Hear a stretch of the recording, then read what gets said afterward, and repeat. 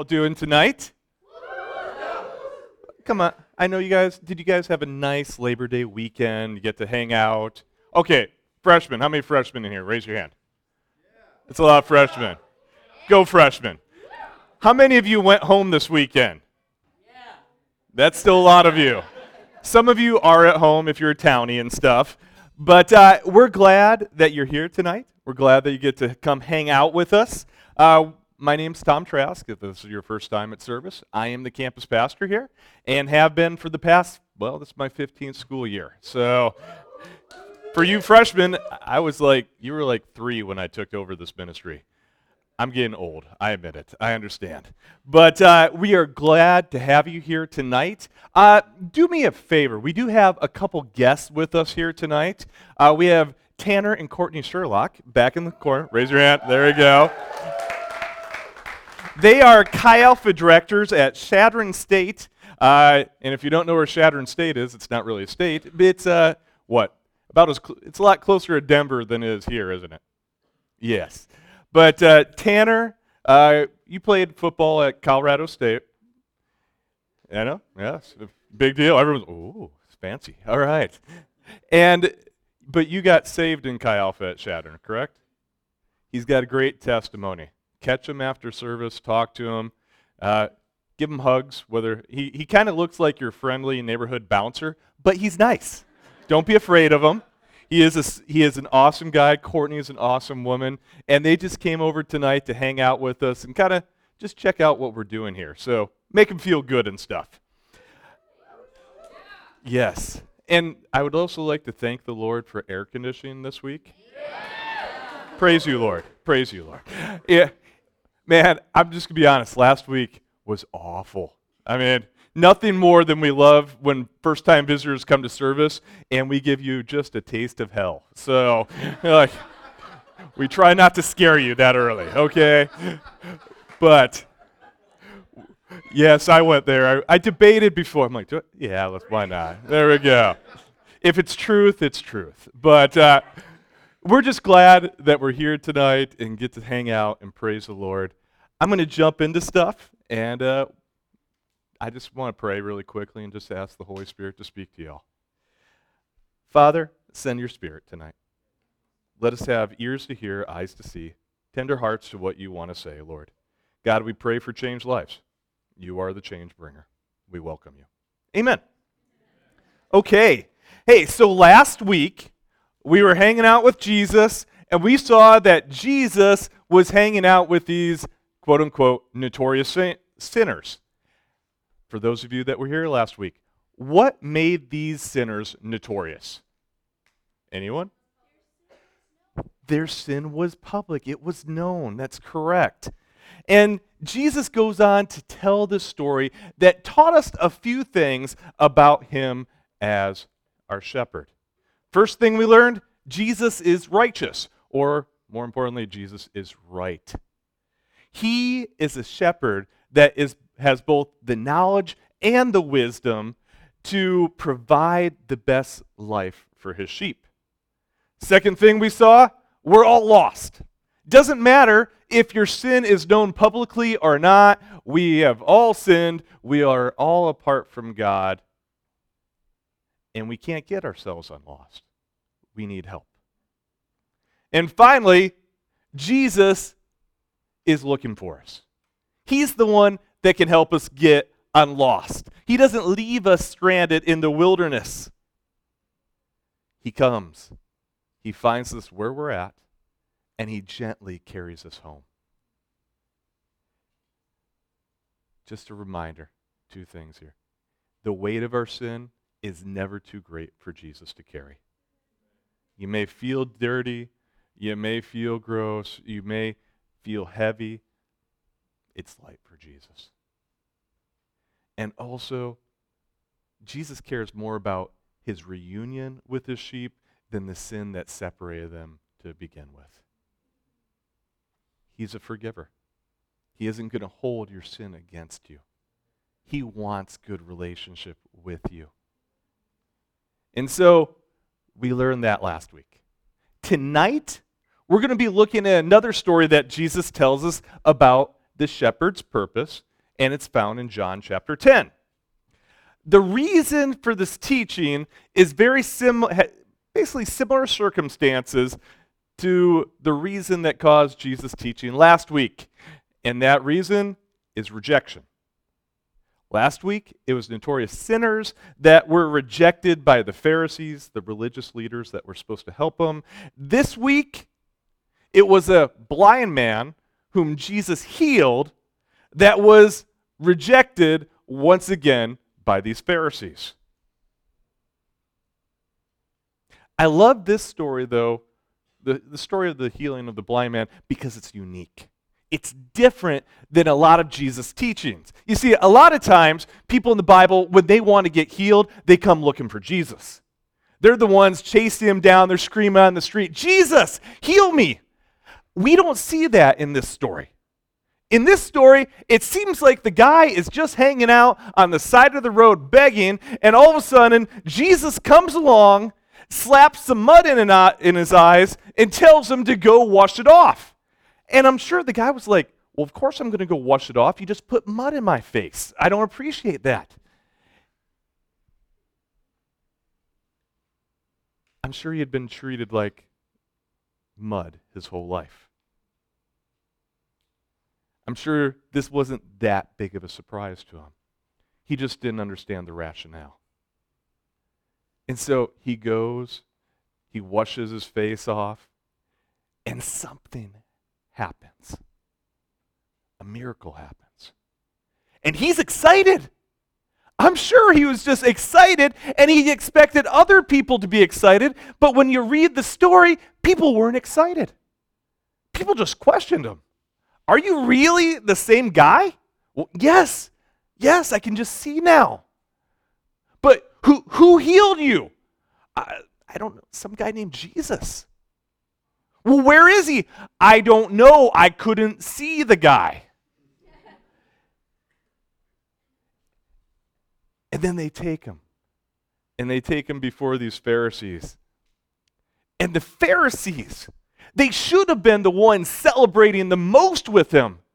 They were the shepherds. They were the spiritual leaders. They were the ones that were supposed to be helping. And yet, all we see are more questions and accusations, accusing Jesus of being a sinner because he broke their many, many man-made rules.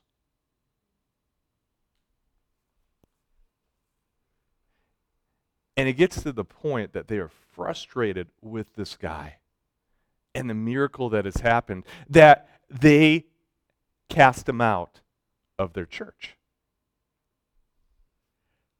And so I'm sure the guy is blown away. He's probably wandering in the streets being like, "I started my day blind, like I have every other day of my life. And now I can see, but I am still rejected. This doesn't make sense." But Jesus finds him. Jesus speaks to him. The blind man sees him, and then he follows the one that healed him. You see, Jesus didn't heal the man because he believed. Jesus healed him so that he would believe. It is Jesus' work that proves who he is. Tonight we're going to see some more of Jesus' work. And so this sets up Jesus' illustration and his teaching on the good shepherd and the sheep. Sheep and shepherds in the Bible are kind of a popular topic if you don't know. Let's see here. Sheep are mentioned about 500 times in the Bible. Shepherds are mentioned like 100 plus times in the Bible. So it's safe to assume they have a lot of meaning here. The first 5 verses that we're going to read tonight, this is the illustration. And this is where Jesus is going to base stuff off. If you have your Bibles, you can turn there with me. If you don't, just read the screen behind me as I read. Starting in verse 1. "I tell you the truth. Anyone who sneaks over the wall of a shepherd fold rather than going through the gate must surely be a thief and a robber.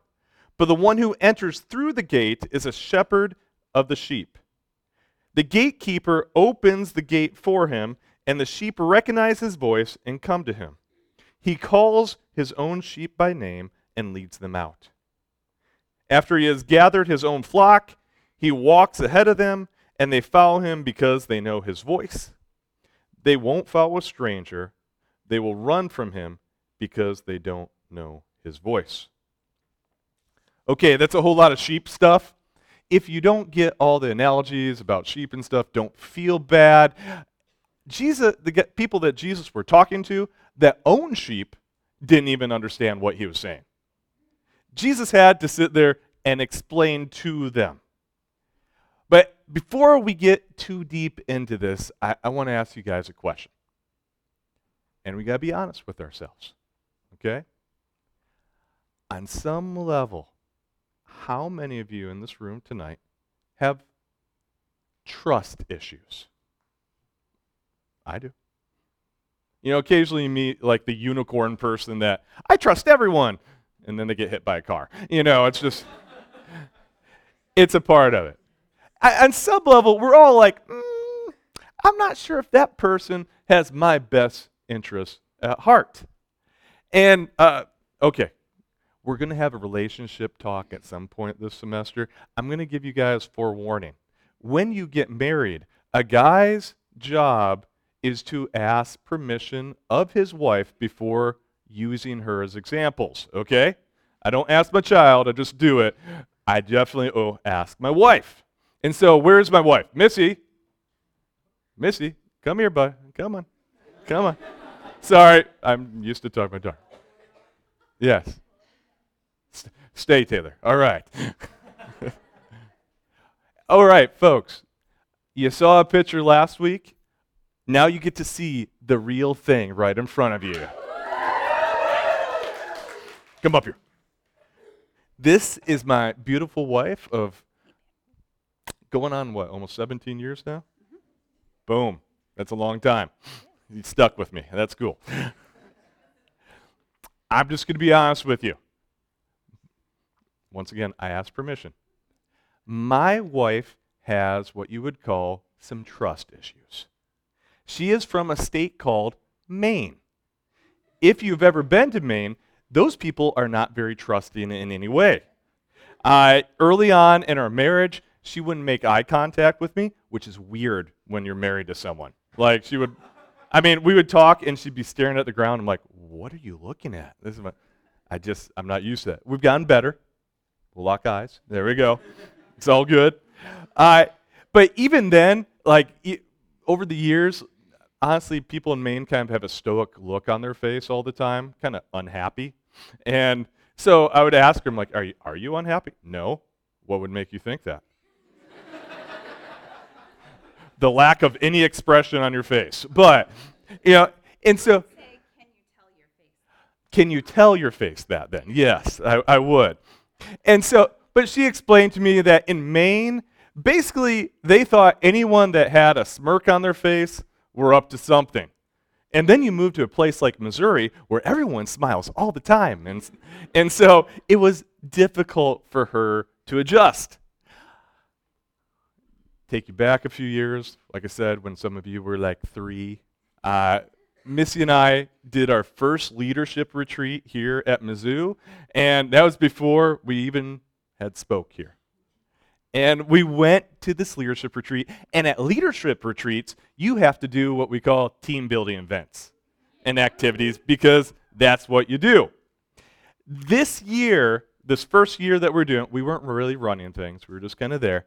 And they did their own variation of the trust fall. They had the circle of trust. And so basically they had a circle of people where they put Missy in the middle of it, and they're like, okay, close your eyes, cross your arms, and just fall. And so basically you just kind of get passed around. And you can get that, you become a human weeble wobble, that's what it comes down to. And you could get people moving. And it was going pretty well for a second or two with Missy. And she had her eyes closed, and she was going around, and, it was working until one girl, literally, she was coming right toward, Missy was coming towards her, and the girl stepped out of the way. We're not even not even the illusion of trying, but she put her hands behind her back.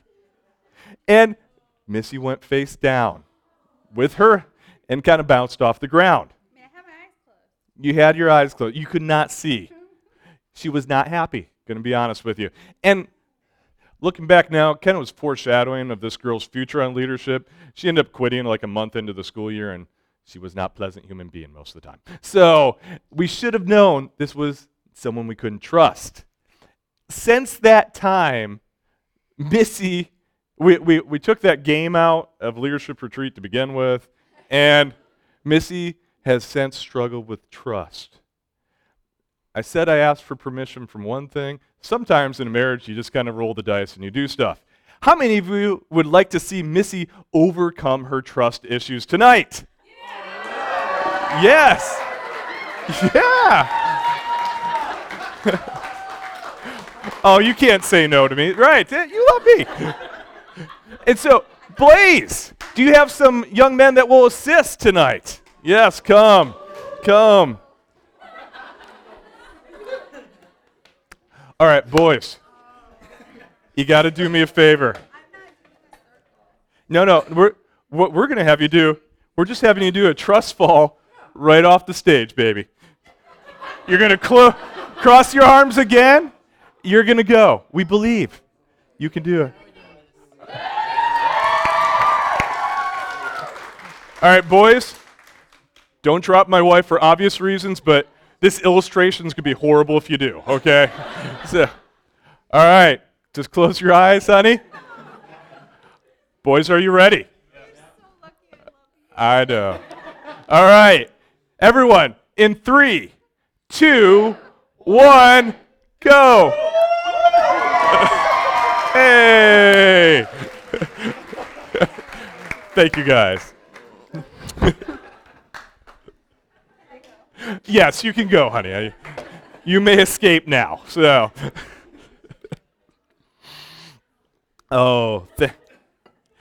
thank you. That's what you call a good wife right there. Very, very good wife. It's a humorous way to look at things, but if we're honest with ourselves in life, there are many of us that we do struggle with trust issues. They said they would do something. They said they would care for us. They said they would be there during hard times, but when the storm came, they ran for shelter, and I got wet. You see, that hurt and pain, when it compiles on itself, when it gets infected, it causes us not to trust other people.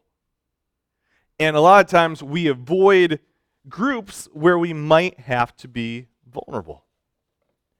And you see, these trust issues cause people to fight a natural instinct.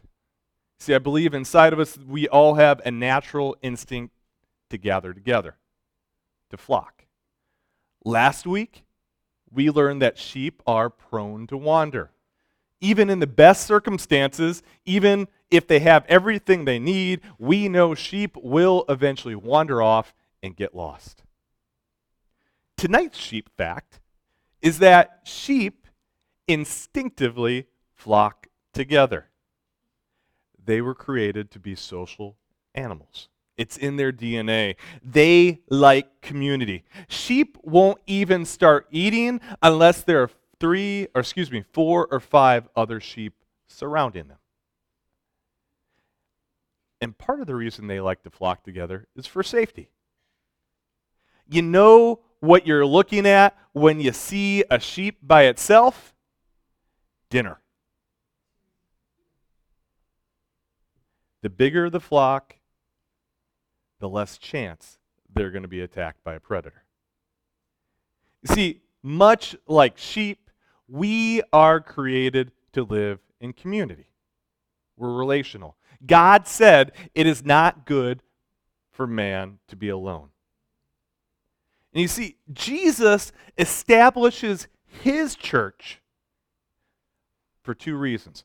One, obviously a big one, is to advance his kingdom. He wants people to know him. But two, he also provides the church as a place where Christians can come together and flock. To provide a community that will help us grow, that will help protect each other from predators. I'll tell you, whenever I see Christians who won't flock together, it usually falls into one of two categories. This is based off of like 17 years of ministry. If Christians don't flock, it's because of priorities or pain. Every single year, I deal with students who are like, Tom, I know I need to be involved in church. I know I need to get involved in a life group. I need to give back and do something for the Lord. And inevitably, a month or two into the school year, they disappear. And I'll see them on campus, and it's not to make someone feel guilty, but I will tell them, we miss you. We like having you around. It's because we actually care about you.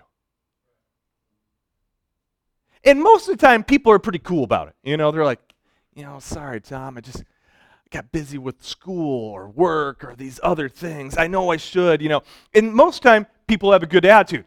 Occasionally, you get someone that throws you a little bit of attitude, and the staff are going to know when I say this. Occasionally, we get a student that is like, Tom, let me make something clear to you. I am here to go to school. I'm not here to go to Chi Alpha. I'm not here to go to life group. I am here for school. And of course, as a minister, I must be nice. I must say things well. And so I will nicely phrase it, hey, you're right. You're at Mizzou. You're at Stevens. You're at Columbia College for school. But let me remind you, you are on this earth for God. Do not forget where your priorities are. But more times than not, I've seen students who won't flock together, who won't be involved because of pain in their life. Someone in church has let you down. Maybe a friend or maybe someone in authority made promises that they didn't keep, and they abandoned you during the tough times. I cannot make up for the pain that you've experienced. I cannot go back in time and change things. But I do want you to start the healing process by me saying, I'm sorry. I'm sorry that you got hurt. I'm sorry if you felt rejected. I'm sorry that things didn't work out the way you thought. See, the body of Christ works well when we're all doing what we should. The biggest flaw of the body of Christ is also you and me. Each and every one of us, we are still sinful. We still make mistakes. I can't promise that I'm going to be perfect. I can't promise Chi Alpha will be perfect. But I want to assure you, I know a good shepherd who is worth following.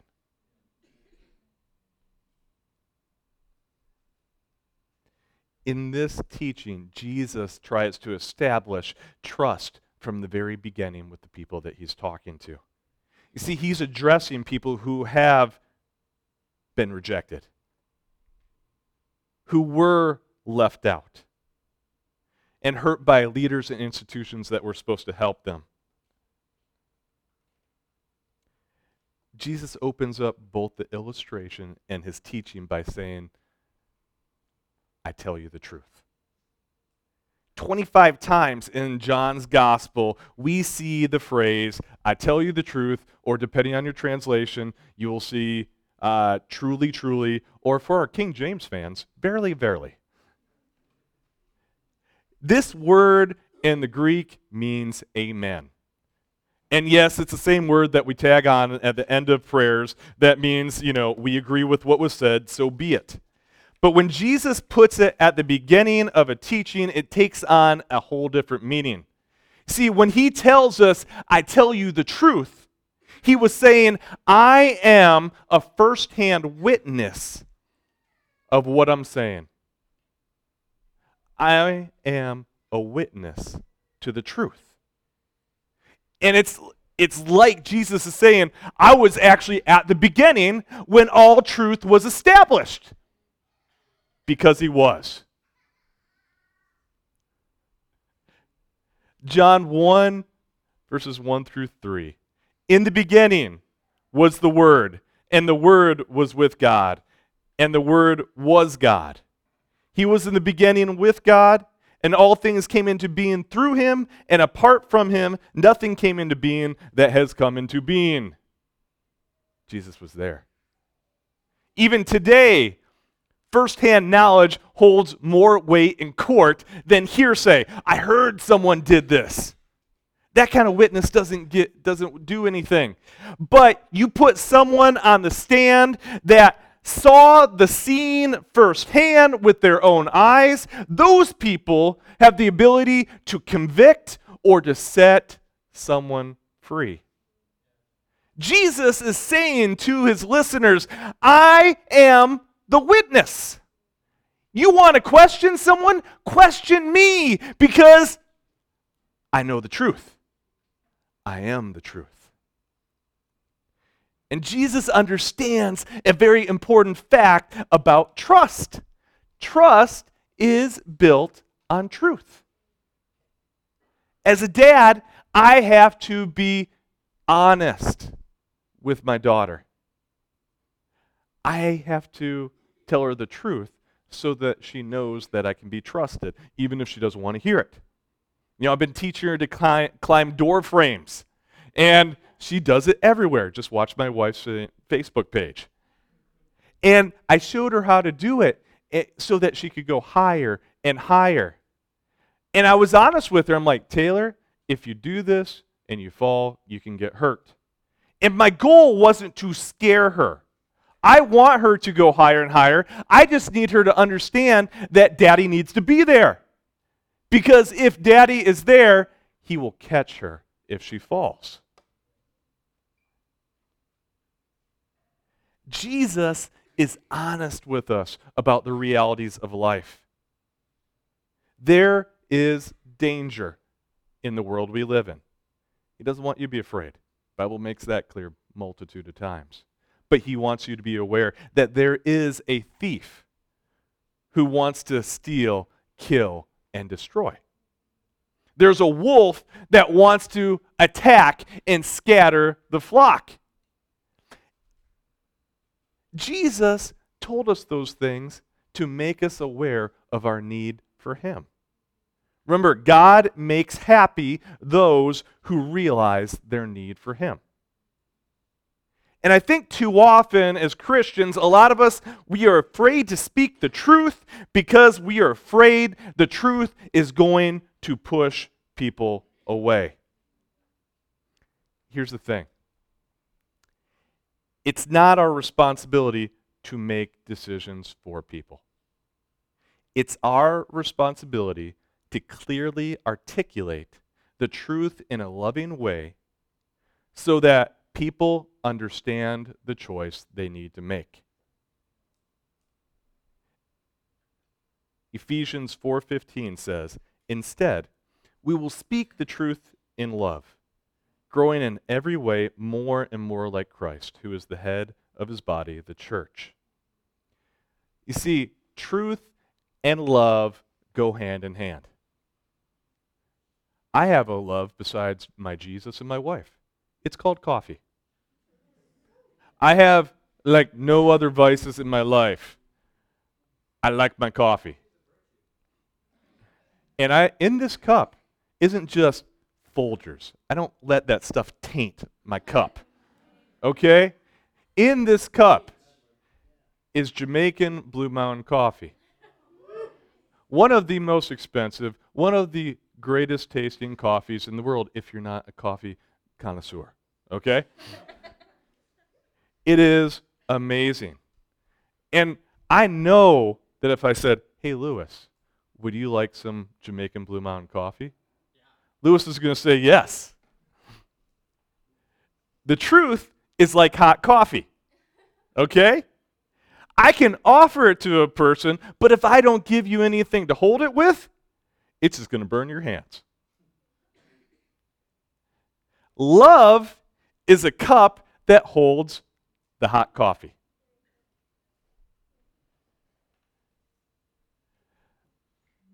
But offering love without the truth is like offering someone a cup of coffee and then giving them an empty cup. It's disappointing. It leaves you empty. I want my Jamaican Blue. Where is it? See, love is the vessel in which we convey the truth. At that point, people can hold on to it, and they then can decide if they want to drink it. Sorry, Lewis, you are not giving my coffee. All right. But you can have Jesus. That's cool. Much better. Jesus tells us the truth because he wants us to trust him. He wants us to go higher and higher with him because he's there to protect us. He wants us to reach our limitless potential in him. The second fact about trust I want you guys to know tonight is that trust is built on action. Lots of people talk a good game, but actions speak louder than words. And what's awesome is that my Jesus does both. He spoke the truth and he lived out the truth. Jesus explains to his listeners that they can trust him because he protects them in two different ways. The first way is that Jesus is a gate. I'm going to go ahead and read verses 6 through 10. Those who heard Jesus use this illustration didn't understand what he meant, so he explained it to them. I tell you the truth, I am the gate for the sheep. All who came before me were thieves and robbers, but the true sheep did not listen to them. Yes, I am the gate. Those who come through me will be saved. They will come and go freely and will find good pastures. The thief's purpose is to steal and kill and destroy. My purpose is to give them a rich and satisfying life. We see in verse 7 and 9, Jesus identifies himself as the gate. The gate was the opening of the sheep's fold. You see, during the day, the sheep would hang out in the pasture, they would graze, they would do their sheep thing, and then at night, the shepherd would bring the flock back to the sheepfold for safety.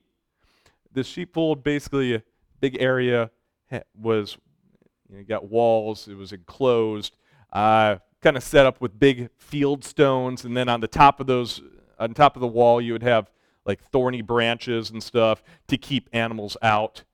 And this sheepfold had a singular entrance. Often the shepherd he stood at the entrance, ushering in the sheep. Many times he would actually sleep at the mouth of that entrance. And he literally became the gate for the enclosure. And in the morning, to return to the pastures, the sheep would pass by him. You see, as the gate, Jesus was the way to safety. And he is the way to the happy life that we all want.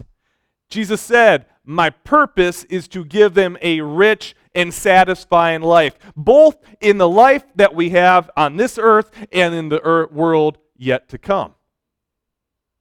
And as I was praying and working on this message, I felt the Lord gave me something specific that I'm not going to hang here long, but I believe that some people in this room, you need to hear. There are some people that you mistake a pasture for a prison. You mistake protection for punishment. I think too often we see Jesus' commands or even his proximity as a prison. Can't do anything. Can't go have fun. It's so confining to be here. I just want to be free. You see, by Jesus becoming the gate of the sheepfold, he wasn't trying to keep the sheep from going out. He was preventing other things from coming in. That thief, that robber, that lion. God's rules and God's commandments are meant to help prevent sin from sneaking into our lives. The sheep, they can't see over the wall. They can't see what's on the other side, but we have a shepherd who can. We're like those sheep. We can't see every possible scenario that might happen, but our Jesus can. He wants to keep sin out. He wants us to be close to him. And part of having a rich and satisfying life that Jesus came to give us is not having sin ruin our lives. So stop looking at your Christianity and your relationship and being in the sheepfold with the Lord as a prison because it's his protection over you. You want to be alone? Ooh, I can tell you what's waiting for you on the outside. The second way Jesus protects the sheep, he's a good shepherd. Verse 11, he says, I'm the good shepherd. The good shepherd sacrifices his life for the sheep. A hired hand will run when he sees a wolf coming. He will abandon the sheep because they don't belong to him, and he isn't their shepherd. And so the wolf attacks them and scatters the flock. The hired hands run away because he's only working for the money and doesn't really care about the sheep. I am the good shepherd. I know my own sheep, and they know me, just as my Father knows me, and I know the Father. So I sacrifice my life for the sheep. I have other sheep too that are not in this sheepfold. I must bring them also. They will listen to my voice, and there will be one flock with one shepherd. The Father loves me because I sacrifice my life so that I may take it back again. No one can take my life from me. I sacrifice it voluntarily. For I have the authority to lay it down when I want to, and also to take it up again. For this is what my Father has commanded. When I read that, I kind of think of one of those AT&T commercials that you see on TV. Hey, have you worked with Dr. Francis before? Yeah, he's okay. Just okay? Yeah. Okay is not okay in a doctor, and it's definitely not okay in a shepherd. Jesus makes the distinction between good and okay in verse 11. You see, a good shepherd sacrifices his life for the sheep. He gives up his life in place of the sheep. You see, the thief didn't come to steal the shepherd. The wolf didn't come to attack the shepherd. He came to attack the sheep. Satan is coming for you and me, and Jesus became our substitute. He took on our sins, and he died in our place. He is our life. You want to know in your life whether you have a job or a calling? It's sacrifice. Let me give you an example of this, okay? This is 18-year-old Tom, so hopefully I've grown up since then. 18-year-old, went to college, got my first real job. worked at Payless Shoe Source. High quality place, let me tell you. For a year, making a whopping $9.27 an hour. I worked up to that level, man, working hard. I mean, basically, my job was threefold. One, stack the shelf, Tom. Can do. Two, reorganize the shelf because people can't put shoes back in a box, evidently. And then three, monitor the customers. Honestly, before Payless Shoes went out of business, it wasn't exactly known as a super high quality store to begin with, with not the greatest shoes in the world. We didn't have Nikes, we had Mikeys, it's pretty low end. And the store I worked at was not in the greatest part of town. I think we had the highest theft rate of any store in southern Missouri. It was just a little bit iffy, And so part of my job was to assist customers, but to keep my eye on them too. Don't steal our $15 shoes, And so it would happen all the time. You get someone, they'd usually work in pairs. One of them would get you in the back and talk to you and stuff, and you'd hear some rustling, and all of a sudden you hear the dinging of the door as they're running out and stuff, and they're like, all right, I got to go. And I'm like, well, there goes another pair of maybe $20 shoes today. We don't know. And, it was a part of it. One night, I'm working with the assistant manager, and this family comes in, and they have a baby and a stroller, and they're walking around, and they're all spreading apart and stuff, and it's like, this isn't a great sign. And so I'm hanging out by the front door at the cash register, and the assistant manager's kind of watching him and stuff. All of a sudden, you hear this commotion, and the family comes running out, and, they got their baby carrier going like 80 miles an hour out the door. My assistant manager's in the back. She comes running up. I saw them steal shoes. They put shoes under the baby. Tom, go run out to the parking lot and get those shoes back. Do you know what my response was? No, I just laughed at her. There's no way I'm running out to our dark parking lot in the middle of the night over a pair of $15 shoes for $9.27 an hour. I don't love these shoes. I didn't hand stitch these shoes. I don't care about the shoes. I'm not going out there. Needless to say, I never got another raise at Payless while I worked there. I was just a hired hand. I was just there for the job and the money. But Jesus, he isn't a hired hand. He's the owner. See, sacrifice defines a shepherd. He invested his own blood into us. You want to know whether you can trust a pastor, a mentor, a life group leader? Look at their lives.